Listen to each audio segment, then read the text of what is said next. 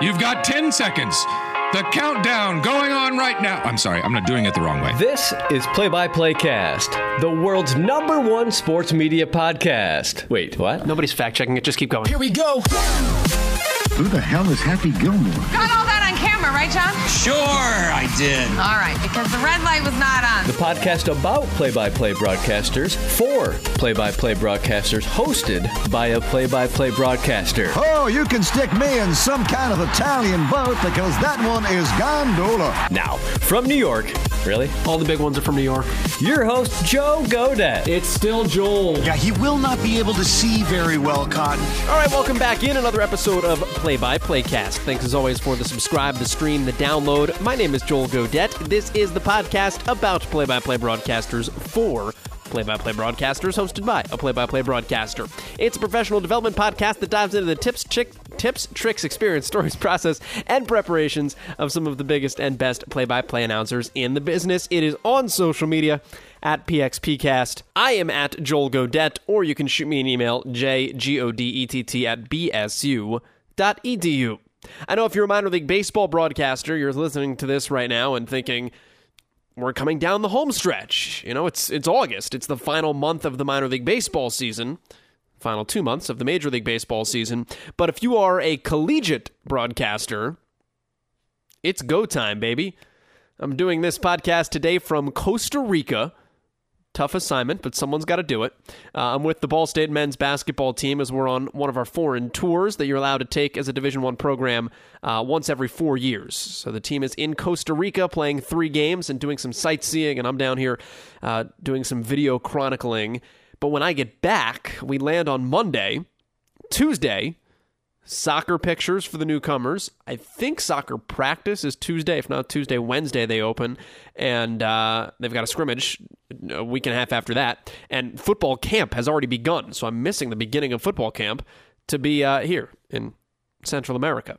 So when I arrive back, my first day, I'll wake up, go to shoot some soccer GIFs and pictures and line up graphic video type things and then go to football practice because we are in full swing. August 31st, kickoff for Ball State and Indiana, and it is August 1st as I record this, August 2nd as you listen to this episode of Play by Play Cast. So, strap in. Our guest today is a guy who's going through very much a similar situation.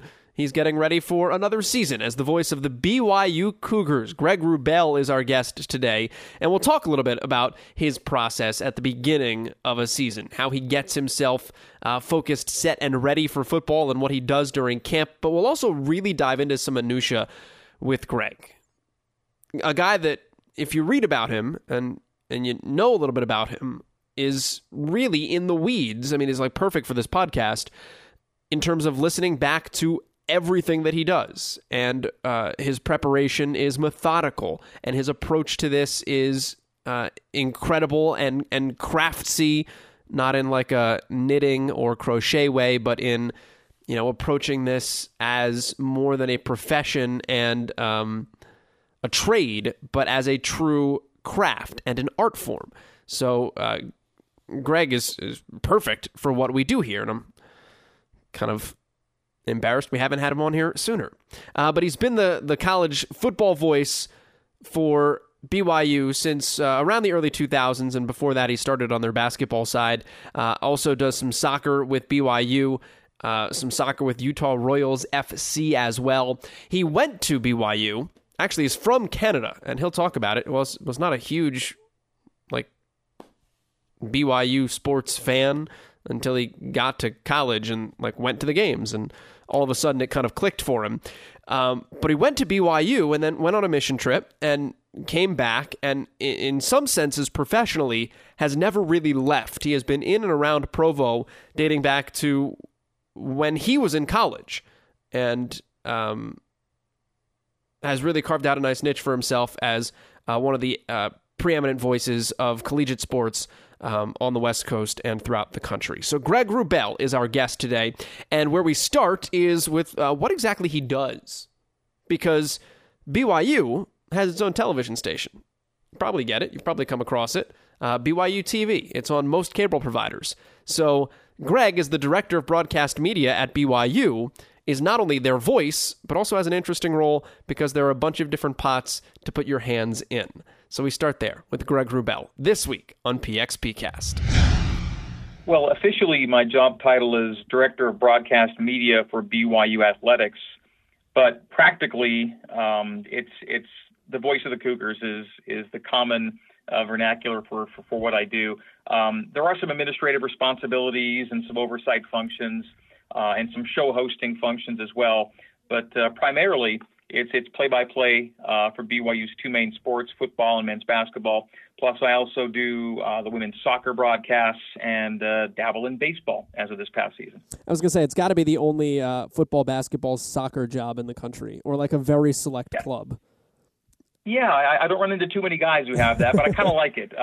Soccer has been kind of a personal favorite, and so when the opportunity came along and they asked if I'd have any interest, I said, let's squeeze it in. Let's try and make it work. And so there's no doubt that as the season gets longer, some football and basketball conflicts do arise. So I can't do the entire 20, 21, 22 games, but I do most and as many as I can squeeze in.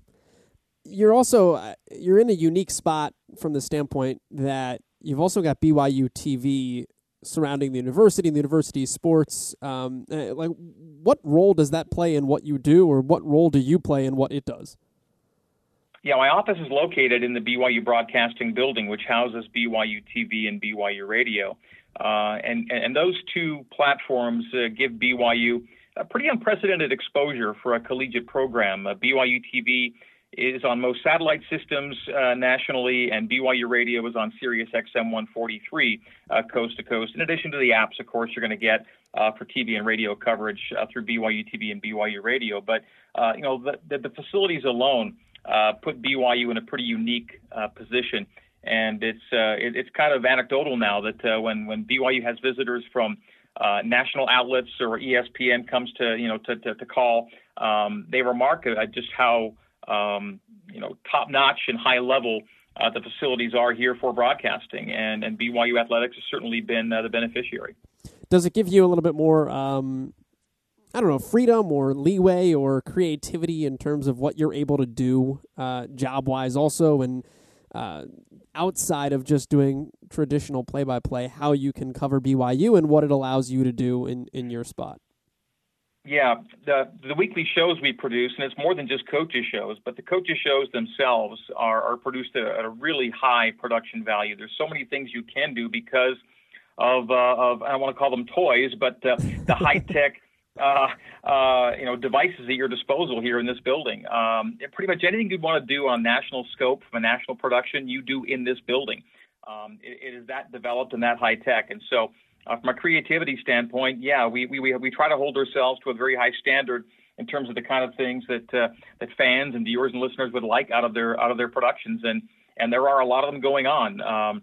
There are expanded pregame and postgame broadcasts from both BYU TV and BYU Radio. We have in-week shows in addition to just the coaches shows. We have kind of an X's and O's weekly show hosted by some former Cougar football players called After Further Review, kind of a play breakdown, if you will, truly X's and O's.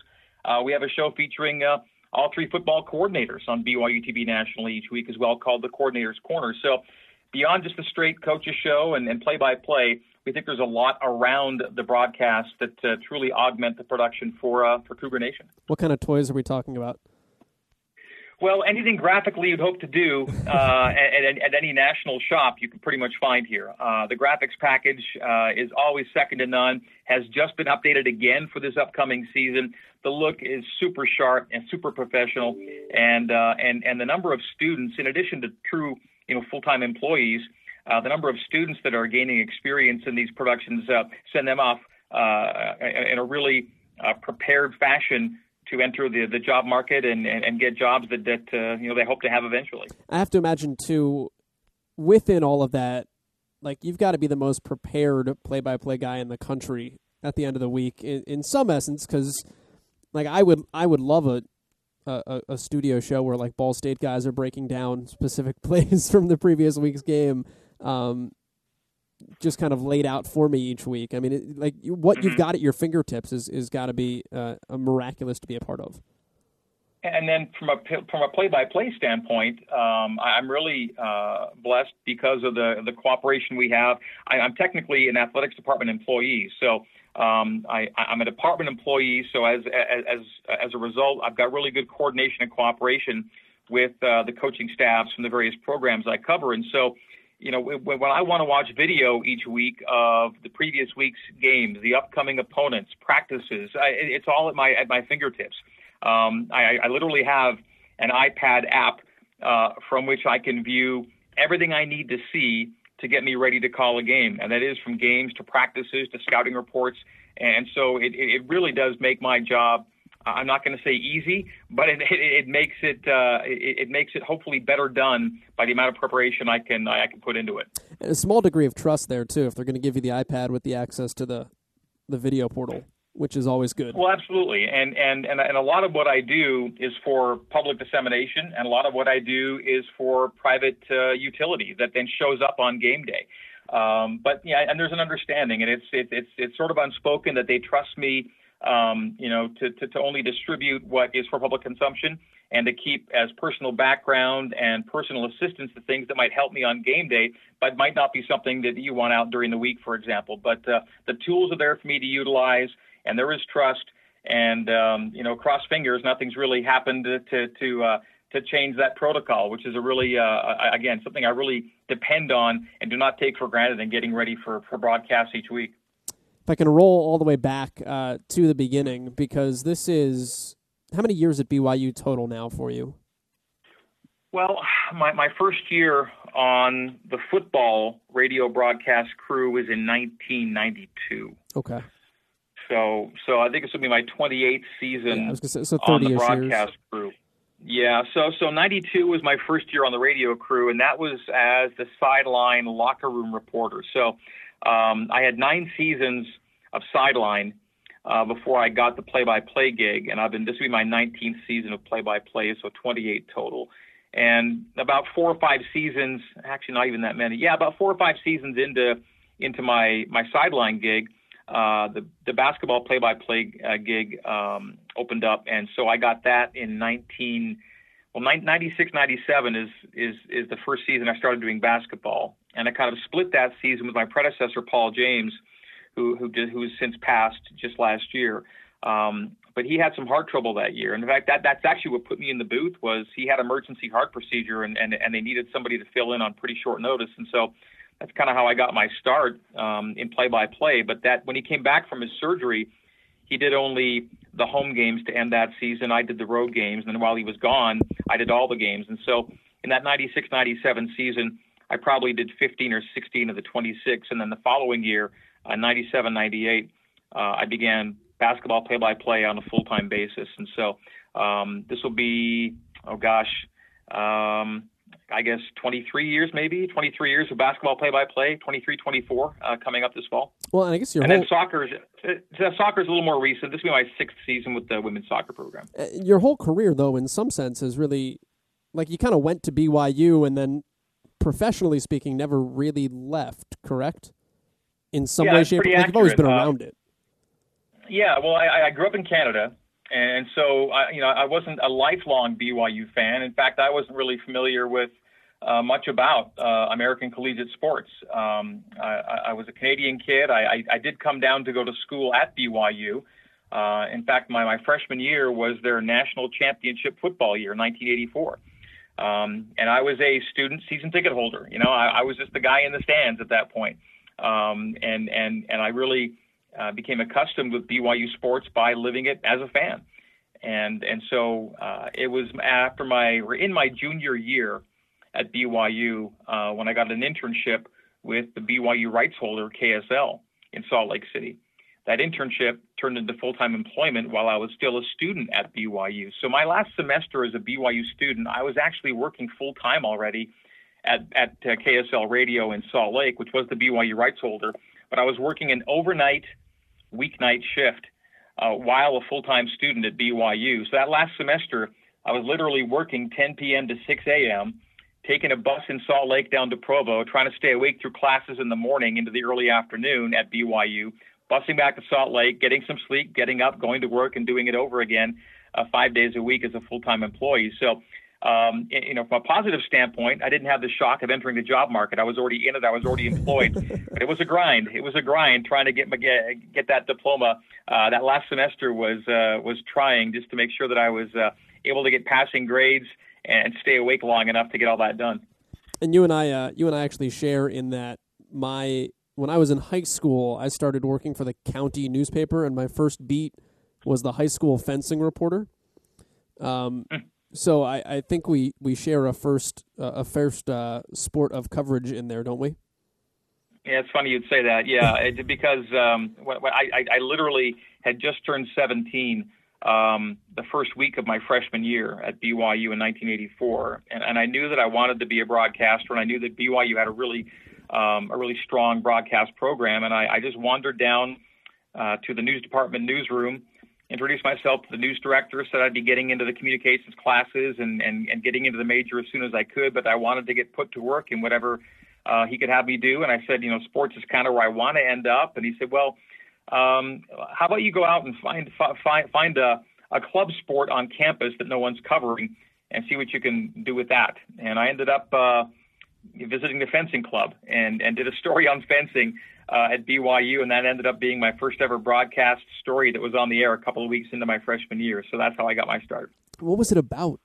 It was literally just about the existence of the fact of the fencing club. This is a thing that we have. It may not get much publicity here on campus, but there's these dedicated group of athletes that have this little corner of campus where they do their thing, and I got to know them a little bit and describe the sport, and then put it on TV. I feel like, though, since the beginning, and correct me if I'm wrong here, but since the beginning, you've really done a good job of treating it as a craft, so to speak. And I'm just inferring based on I know growing up you did choir and you did public speaking and very voice honing type things that set the stage for what we all do professionally. Was your approach really, I don't know if targeted is the right word, but how did you set out approaching this industry and this craft early on, where I feel like a lot of us are just sports, microphone, go to work, and then it gets refined as we get older? Yeah, my father was the public address announcer for the Saskatoon Blades, Western Hockey League team in the Western Junior Hockey League in Canada. And so Saskatoon was my original hometown. And so my dad, he wasn't in the business per se. He was in an energy industry professional. He worked in oil and minerals, and that was his real life job. But he had a really great voice, and somebody who was associated with the hockey team heard him speak and said, "Man, have you ever thought about public address? You've got a great voice for this." And so that started a relationship that my dad had with the Saskatoon Blades. And so my dad would take me often with him into the press box, into his announcer's booth at the old Saskatoon Arena, a glorious old barn, by the way, that's since been demolished, but what a great hockey building. And so as some of my earliest memories as a young boy were being in that booth next to the organist's booth, because every good hockey arena had an organ back in the days. And so it was the organist's booth, my dad's announcer booth, and that microphone. And I got to watch him do his thing and realize for the first time, Joel, at a pretty early age, about the power of an open mic. My dad's voice would boom around the building and announce goals and assists and penalties and so your lights are on. And I just got used to the notion of speaking into a mic at a really early age. And I'm not blessed with my dad's great voice. He truly had a magnificent voice. But I got used to that notion of what would happen when you hit the on switch. And that was appealing to me. And so as I developed some interests scholastically and academically, I realized that if I wanted to do anything in the public arena, using my voice or being a broadcaster would require me to get exposure to situations that would put me in front of audiences. And so that's where public speaking contests and choir performances and performing in plays and all those kinds of things got me over any sense of stage fright and got me used to speaking publicly. I still have a lot of work to do. My natural tendency is to speak really briskly and quickly, and over time I had to learn to develop a slower style to be properly understood. and all those things came in time. But once I realized I wanted to be a broadcaster, I really dove into that and would contact broadcasters and ask for tours of radio stations and TV stations and just kind of, be pesky with people and ask a lot of questions who were in the industry and look for exposure in any way I could. And once I got to college, that really, was the springboard, because BYU had such a hands-on program. You could do so many things in TV and radio and writing and producing that got me exposed to all the different facets of the craft. And I do view it as a craft. It's not the hardest job in the world, but you also can't, I don't think, just settle into your seat on game day and expect to do a great job without the hours of prep beforehand. And so I guess I do treat it like a craft and hope to continue to get better and better at it, because I haven't called a perfect game yet, and it may not happen, but that's always the endeavor. How did you learn to speak slower? Force. I was told that I was going to be removed from the campus FM radio station until I slowed down. And that kind of got, yeah. And so taking me off the air did it. And it's still then, it was still a really focused effort. And again, just even today, my tendency is to, be kind of energetic in my delivery. And yet, for me, this is still a lot slower than I ever used to be. And the ability to be understood properly while still describing as many things as you care to in a short span of time relative to play-by-play remains a challenge that I still really embrace.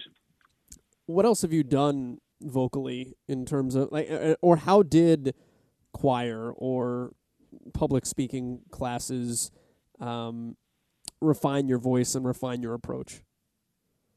Well, I think more than anything, it was just the practice makes perfect, school of thought. And the more times you do things, the more comfortable you're going to be, and the more prepared you're going to be when when the platform shifts or when the setting is now different.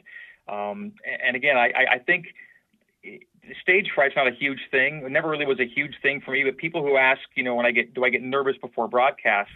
I haven't been nervous for a really long time. I can get excited. I can be anxious about how the team's going to perform, but I don't really get nervous anymore. And it's basically down to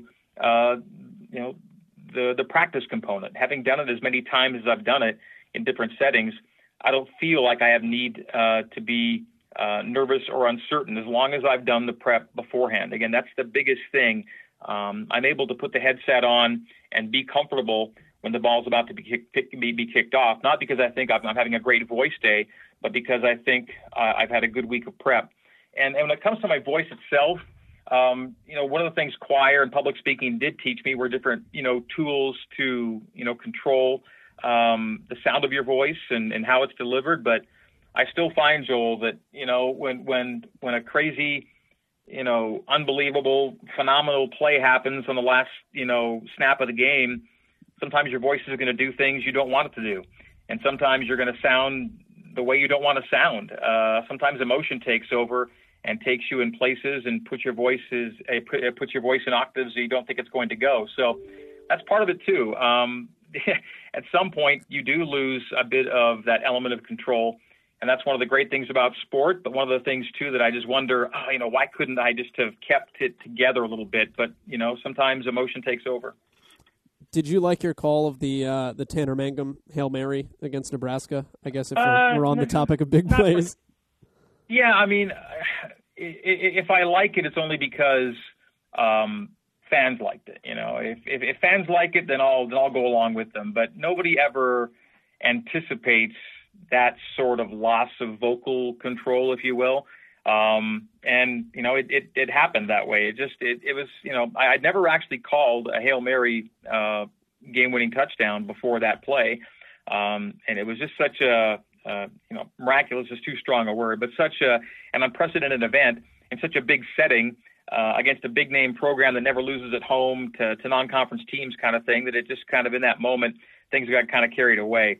And yeah, immediately you're like, oh man, that sounds pretty crazy. My voice sounds pretty wild, but ultimately the fans were kind of right along with you, saying we were doing the same thing. We all went nuts, and so there it is. It was a crazy play. It was a wild play. I was super excited. It was a great day for BYU, and so I look at all those things and just kind of have to roll with it. I mean, and ultimately, like, if the fans like it and they latch on to it, you know, like, how many masters can you please, so to speak? Is that if they buy in some respects, we do our job. Yeah, and it's one of, how many hundreds of plays I would have called that year. And not every play sounds that way, right? Not every, a gain of 6 on 3rd and 9 is not going to sound like the Hail Mary at Nebraska. And so you have your moments, and they are just moments, but when they happen, they're pretty memorable. But for the most part, you do your job as professionally as you can, and you hope that, again, ultimately the listener's satisfaction is hopefully what's going to matter most, and that's kind of what I've tried to kind of convince myself of. Let me ask you about description a little bit from the standpoint of, we talk about speaking too quickly or slowing yourself down while still trying to get in what you feel is an adequate description of what's happening in front of you.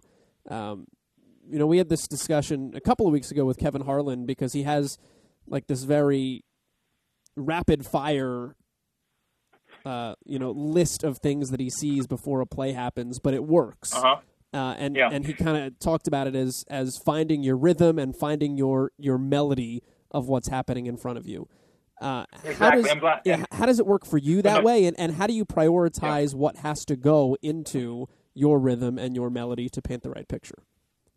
Well, first of all, there are a few things I want to hop off on that. My predecessor, Paul James, I already talked about how instrumental he was in my career. I got my opening thanks to him. I'd been on his crew for a number of years, and then when he needed to take a few weeks off, I was there to kind of do his job till he got back. And he had a great voice, and I often describe it as kind of melodic and musical and rhythmic because I really thought his delivery was just like that. And there are many broadcasters who have that same kind of quality, and I wish I had that kind of lyrical or musical kind of quality to it. I do the best I can, but I don't think I could ever be Paul James that way. But I know what Kevin's referring to, and I know what I'd be shooting for. And when it comes to Kevin himself, I've never met Kevin. I've been in the same venue as him, but I don't think actually formally met him. Not that he'd remember, but he is one of my ideals when it comes to the art of description. I think he does it better than anybody. A lot of people know him just as a TV play-by-play guy, but those who know him as a radio guy know just how great a descriptor he is. And every time I listen to Kevin, I pick up on something else that I'll try and work into my own broadcast. And there's never a broadcast that I get with Kevin that I don't find something new to latch onto.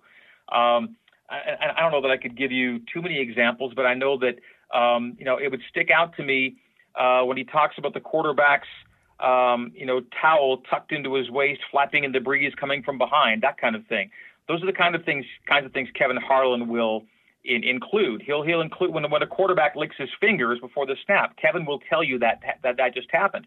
So he's a master at it, and I do steal a lot of what he tries to do in my calls. And I'm always kind of parenthetically, Joel, I do a lot of listening to play-by-play just for that reason. I want to see what else is out there, what else good is being done that I can incorporate and adapt into how I do my job. Now, when it comes to my checklist, I have one too. In football, it's a real challenge working with with your color commentary partner in terms of style of play. Are you playing?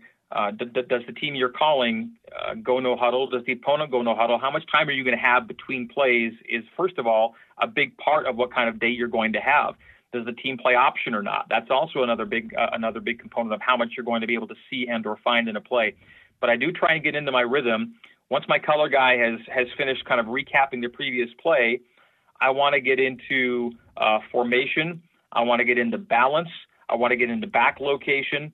And then I want to give a quick look defensively at what the quarterback is seeing before the play begins. Those are some things that I want to kind of deliver. In addition to, of course, you're looking at score and time at a pretty regular basis as well. You never want to leave that behind. That's the most important thing, after all, will be your score and time.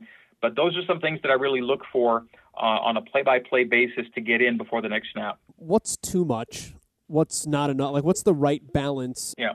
Well, first of all, I don't think you can say the time or score enough. I don't think you can. I mean, I think there is a way to. You're not saying it every 10 seconds, obviously, but you're not leaving it, every 5 minutes either. You're doing it probably every 2 minutes at the most, and that may be a bit heavy in terms of making sure people know what score is and what time is left.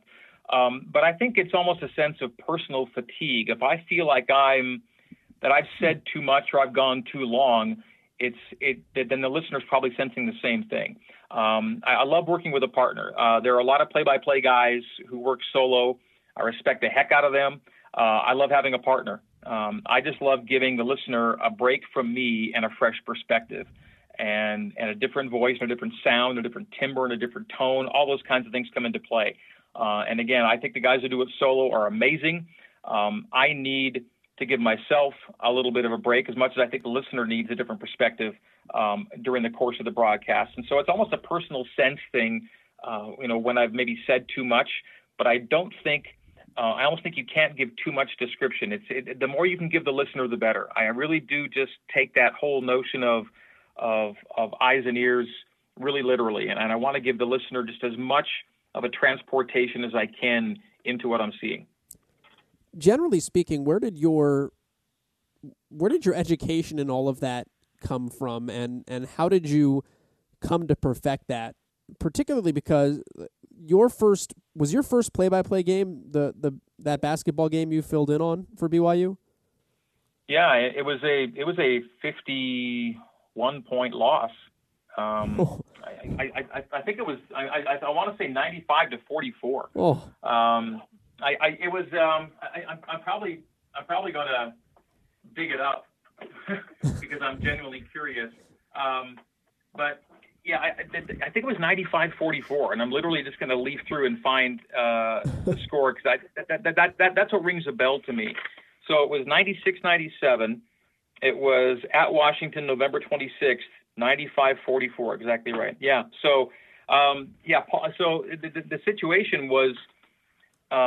So 3 days prior was Saturday, the 23rd of November back in 96, and BYU was playing Utah up in Salt Lake City football. And it was during the pregame show that Paul had his heart episode. And he did the game while hooked up to monitors, and the paramedics were working on him while he was doing his job. And he signed a waiver saying that he would finish off the game while refusing medical attention. And they said, you've got to get to a hospital as soon as you're done, right? And so the game ends, BYU wins it, and he goes to the hospital, and they say, Mr. James, you need 6 bypasses as soon as possible. So he was scheduled for sextuple bypass surgery, and there was a basketball game coming up in Seattle 2 days after that, and he said, you got to get on a plane and go do that game. And so that was it. That's how it happened. And so my first game literally was a 51-point loss in a season, Joel, in which BYU went 1-25. So the BYU basketball team that year went 1-25. I got to call the one win. Paul didn't get any of the wins that year, as it turned out. I got the one. And that was Paul's last year calling basketball. And so the following season, I began full time. But that's how it came for me. It was going to Seattle 3 days after that football game, knowing I was about to call my first ever game in place of the great Paul James. And I had never called a game of any kind. I just hadn't had the opportunity, not high school, not small college, nothing. This was it. And so I went on the air on that Tuesday night in Seattle, having not done it before and really not sure if I could do it. And all I had was really the confidence of Paul James and hopefully my employer that I could pull it off. And again, not the toughest job in the world, but if you've never done it before, it's pretty daunting. And just getting through that night was half the battle, and very memorable. And again, not memorable for BYU because we got drilled in a really tough year, but that was how it started. And I don't know that I have perfected it yet, but I know that what did instruct me, and your initial question was, where did I get that education? And it really was those years of having Paul James in my headset. I was hosting in the studio when he would call basketball games. I was his sideline guy for the football games. And so I had him in my ears for 9 years. And those years really instructed me as to how to do this thing. But I remember the distinct impression when I would walk the sidelines of the football games and Paul's calling the game, and from field level, I'm just barely catching up with what Paul's already called. And I just couldn't fathom how he could memorize all those names and numbers and make these descriptions while the ball was in the air and knowing who's going to catch it. And I was having to catch up mentally with him. He was just so quick at everything. And that's been the biggest challenge, is to make sure that I can be as quick as Paul James was in making those descriptions. And it always keeps me on my toes. What was the biggest education of that first year once you first got into it and are learning on the fly, and the difference in having him in your ear for all of that time, and then I guess when you finally realize that Paul's not there and it's you that's in the driver's seat? Well, learning to work with a partner was one of the first things to accomplish. I used 2 or 3 partners that year. Paul's original partner stayed with me for a few games, and then he bowed out, and I had to find my own color guy, which I did to get through the season. Working with a partner was the first thing, establishing some kind of chemistry, some kind of rhythm, just being conversant, using the right terminology, making the right descriptors at the right time, and just basically getting game to game a sense that I'm getting better at this, or that I'm not making the same mistakes over and over again. That was the biggest thing for me to accomplish, I think, was just getting game to game more proficient at what I was trying to do. In a way, it was maybe a help that BYU had such a rough year. Maybe there was less pressure on all of us at a certain point. You know, they were not going to go anywhere. They were 1-25. The interim coach was not going to be retained. He was having a tough go, but he was of such good humor and was such the right guy for me to work with as a head coach, that it made that first year with only 1 win as bearable and enjoyable as possible. And I credit a lot to Tony Ingle, the interim head coach that year, who would later go on to win, I think, a D3 and an NAIA national championship with other schools. I credit Tony for making that first year bearable and actually, like I said, kind of enjoyable, even though we were losing every time out and getting drilled in the process. We've talked a lot about preparation, and you've brought up how critical that's been over the course of your career. Is it true you have databases of statistics that you update regularly? Yeah, certain elements, or rather certain tools have come to us in recent years that are available to everybody. Certain websites are helpful and certain subscriptions are helpful. But a lot of the databases are things that I like to keep independently.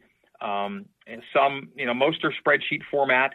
And these are just things that I've developed over time that help me in establishing a few important win-loss correlations, what I think really matters in terms of what wins and loses games.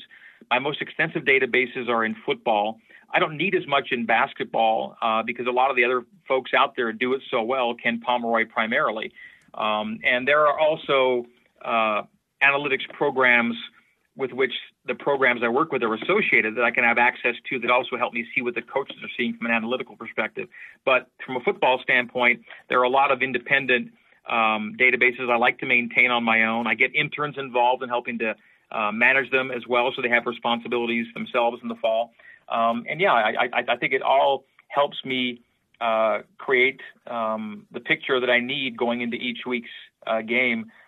What factors are actually going to be the most important, where BYU's trending. And, in the past, let's say 10, 15 years ago, when I would, stumble upon, what I think was an interesting or important statistical nugget, I would have to retain it until game day when I could maybe, introduce it in a way that made sense. But now, as soon as I find something interesting, I can tweet it out, and my listeners or my followers can see what I'm seeing, and then pick up on the trends I'm picking up on, and seeing what I think is important at a time I think is important.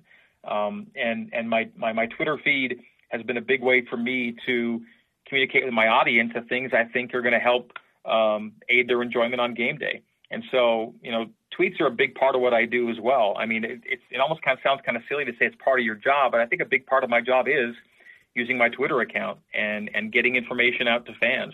And I've had a lot of fun with that. And some may think I maybe tweet too much, but I think I tweet the things that are interesting and important. You used to trade facts with Bronco Mendenhall too. Was that true when he was there? Yeah, there are coaches, and Bronco's one of them, who would welcome a statistical packet on a weekly basis of what I was finding, what I was picking up on. It wasn't the only tool he utilized, but it was one of the tools that he kind of utilized to help form his program pillars. He had a lot of other, resources in doing that, but I would kind of, let him know what I was seeing and share with him the stats I was picking up on and see how they all kind of combined with what he was already working on. And Kalani Sitake and his staff are the same way. If there's things that I've done research on that I think that they might find interesting, they welcome it. They don't say, we've got it covered, no thanks. They say, this is great, appreciate it, bring it on. So I love when coaches embrace the same things I'm embracing, and I find that a lot. I feel like this is a conversation you get into a lot with baseball people in particular nowadays, but like, how do you work in what you might find statistically and make it understandable and make it fit within the context and the narrative of a game that you're calling, while not being overbearing as well, and making it digestible, particularly if we're talking in a football and basketball sense, when like versus baseball, we've got so much less time to get something in like that can help us paint the picture of what we're trying to say about where a team is.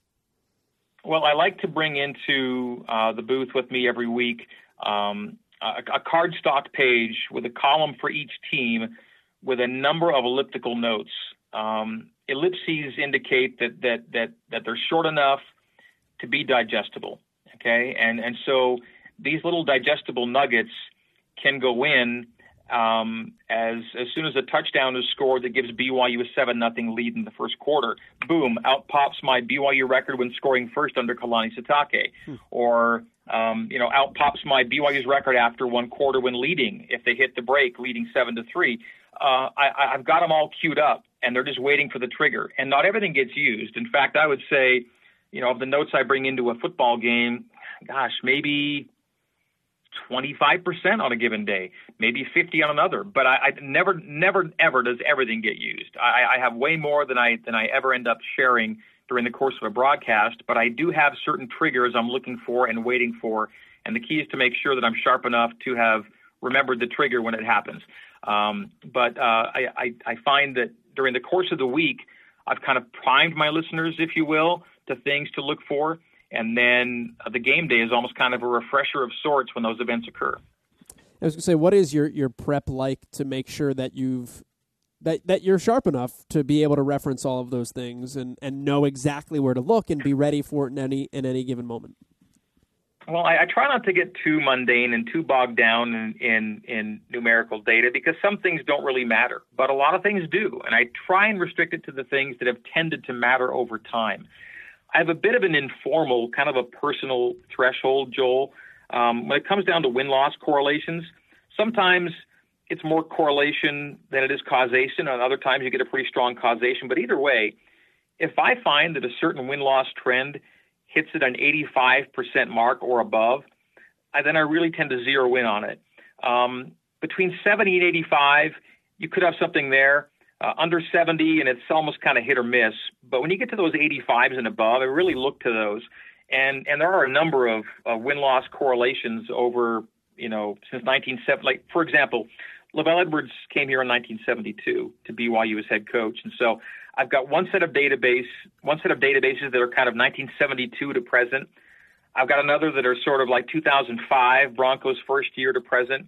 And I've got another that's Kalani Sitake's first year to present. And I kind of have three different frames of reference. But in all these frames of reference, I tend to look for those strong correlations at 85% or better. 85%'s kind of a random number, but you'll find that if you take a 13-game schedule and multiply by 0.85, you're going to have a double-digit win season. And I think that's what everyone aspires to have, is at least a 10-win season. And if you're doing that, you're operating at a pretty high level. And so 85% is kind of a high-level benchmark for me for win-loss correlations. And so I really tend to focus in on those categories. And when those categories pop up, those are ones I want to really keep an eye on in the course of a game, in the course of a season. And my prep during the week does involve, a lot of research on those particular trends and updating those particular trends, and then going deeper than that. And I've focused a lot more recently, in recent years, on defensive 3 and outs, for example, offensive 3 and outs, third and shorts as part of the overall third down picture, individual target and reception rates, including drop rates, which we're going to track a little more closely this year. I want to find what kind of really matters out there to a team and to a program, and hopefully those are the things that my listeners hear on game day. I asked you about Tanner Mangum earlier in terms of how you described that Hail Mary play against Nebraska. But I want to ask you about a different player you've had a chance to describe as well, and that's Jimmer Fredette. I asked the question a while ago to Tim Roy from the Warriors about Steph Curry in terms of how you describe what he does on a daily basis to make it still sound remarkable when he just continues to do insane things night in and night out. When you had somebody like Jimmer Fredette, how was it challenging, maybe in a way that's different than any other basketball game normally, to consistently convey what you were seeing while making sure that it didn't just become the ordinary, that people could still understand how amazing it was? And Tim, by the way, is another guy that I've enjoyed listening to over the years and could take a lot from his calls. I really love the way that Tim calls a game, and I have borrowed some of his vernacular and incorporated it in my own calls over the years. He's a good one. With Jimmer, it was almost this sense, I found myself a lot of times kind of verbally shaking my head. That's where I could hopefully transmit to the audience that this was not ordinary. This was not normal. I tried to describe the reaction of opposing players, the reactions of opposing coaches, what was happening on those benches when Jimmer was doing this, because there were a lot of upturned hands and shrugged shoulders and dropped heads and just people shaking their heads. That was going on all season long, and I was doing it the same way. Verbally, I was shaking my head. It would happen time and again where you don't expect him to take that shot, but yep, he's going to take it and he's going to make it. You would simply say that's too deep, and it would get deeper and deeper, and he'd take them and he'd make them, and it was just over and over again.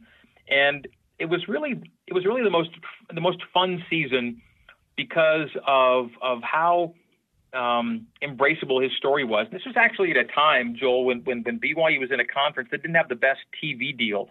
It was on the Mountain Network, and it was a little less widely available. And ESPN kind of picked him up on a parenthetical basis because BYU's games weren't appearing on ESPN, generally speaking. Huh. But ESPN, we all kind of found take that ways. For granted now. Yeah, ESPN found ways to get their Jimmer content that year, and Jimmer Mania became a thing because he was so much like so many people, right? He was kind of like average size, upstate New York. Just kind of a guy, right? But he had this remarkable ability to score from anywhere, and he was doing it against everyone. This wasn't a situation of a small school or a small league. You're not playing anybody. He was playing people and beating good people and doing it regularly, and being defended by guys like Kawhi Leonard. And this was a guy who could literally do it against everyone. And that was the neatest thing was that you felt that as long as Jimmer's got the ball in his hands, he's playing for your team. You got a shot to beat this team, whoever you're playing. And BYU did get to the Sweet 16 in his senior season, and maybe but for a missed free throw in overtime, might have defeated Florida and gone on to who knows what beyond the Elite Eight. Didn't turn out that way as BYU lost a pretty important player in Brandon Davies for the NCAA tournament. Jimmer turned it up a notch, but even then it wasn't quite enough. And it was sad to see that journey come to an end. But it was an amazing journey, and it was again. There were days and nights where I just, kind of lost my mind at what he was doing. It was so much fun to call his games that year. And again, there were certain baskets and certain plays where you just sensed that, I've just gone to an octave I didn't think I could get to because of how crazy it is what I just saw. But it was just an honor to cover that guy for his whole career, really. But that last year was when that train got rolling, and it was so fun to be with the BYU basketball program that year. It became a true rock star type situation everywhere BYU went, and I'll never forget it. I always kind of felt that like the more extraordinary a player or a talent or a team is, sometimes the harder it makes the job because you've got to be able to create that separation and truly paint that picture of how unique something is. So I'm always kind of curious when you get somebody that's that transcendent. how that plays into somebody's job and somebody's description. Yeah. So, I know you listen back to your stuff. How often do you get to do that? Weekly. I mean, game by game. I just have to. Okay. I need to hear what the listeners heard. When I'm in the moment, I'm in the moment, and I'll go back, and invariably I'll pick up on things I missed while I was calling it, missed while I was saying it. Sometimes it's things that, from a positive standpoint, and sometimes it's things that are negative. Like I'll make a small mistake, but I won't have noticed it live, and I'll only notice it on the re-listen, and so I always pick up on stuff, and I'm making mental notes. Sometimes I'm making physical notes, but ultimately I'm listening as not Greg Wrubell. I'm listening as just Greg the listener. How is this guy doing? What is he saying? How is he saying it? How up to date is he on the time and score? Am I following? And so I just try to listen as objectively as possible, separate myself from my voice, and see what I can come up with. But the review and the critiques have to be constant for me. I just need to continue to find ways to get better, and I only do that by reliving the broadcast. What types of things bother you, or are you happy with when you listen back as a listener, as a fan? I'm happiest when I feel like I got into a good rhythm, and you used that word earlier.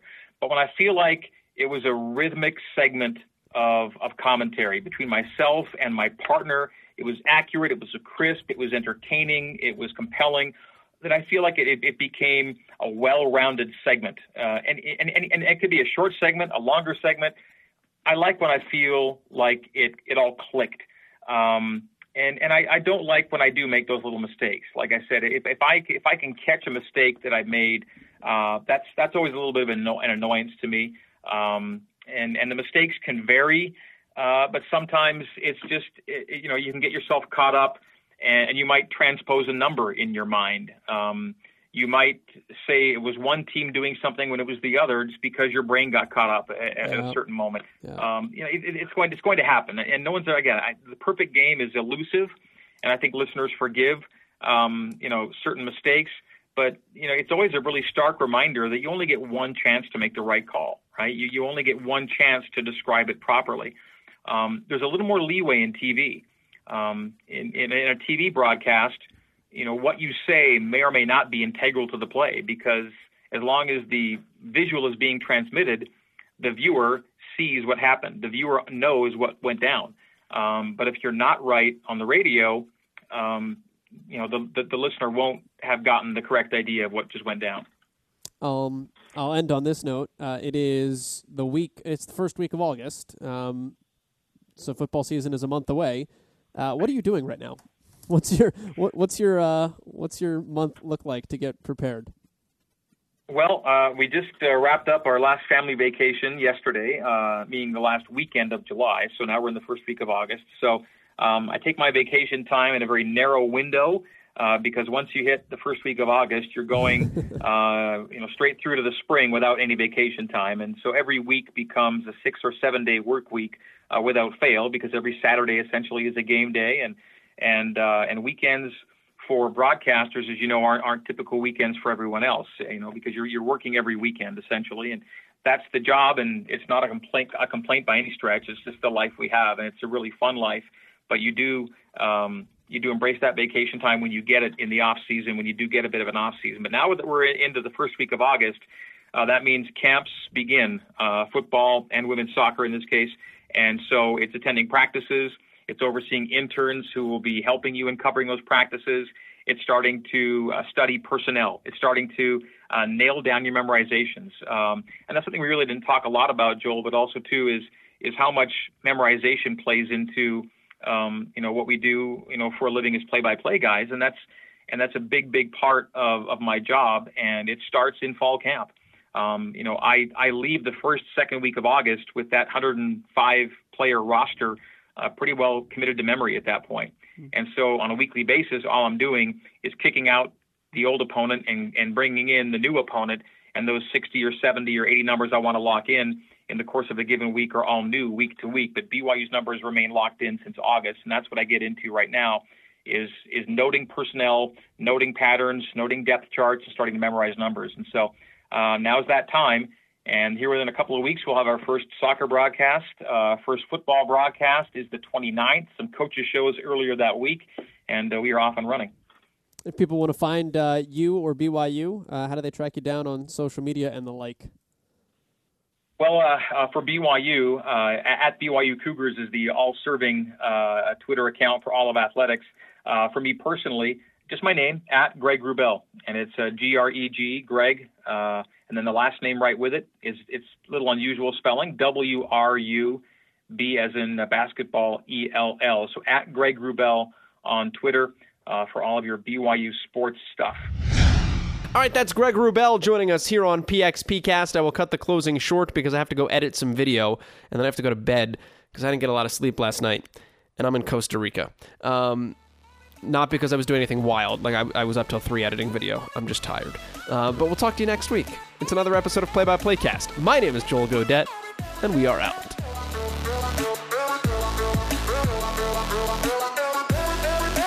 And that will do it from St. Louis, where the score is inconclusive.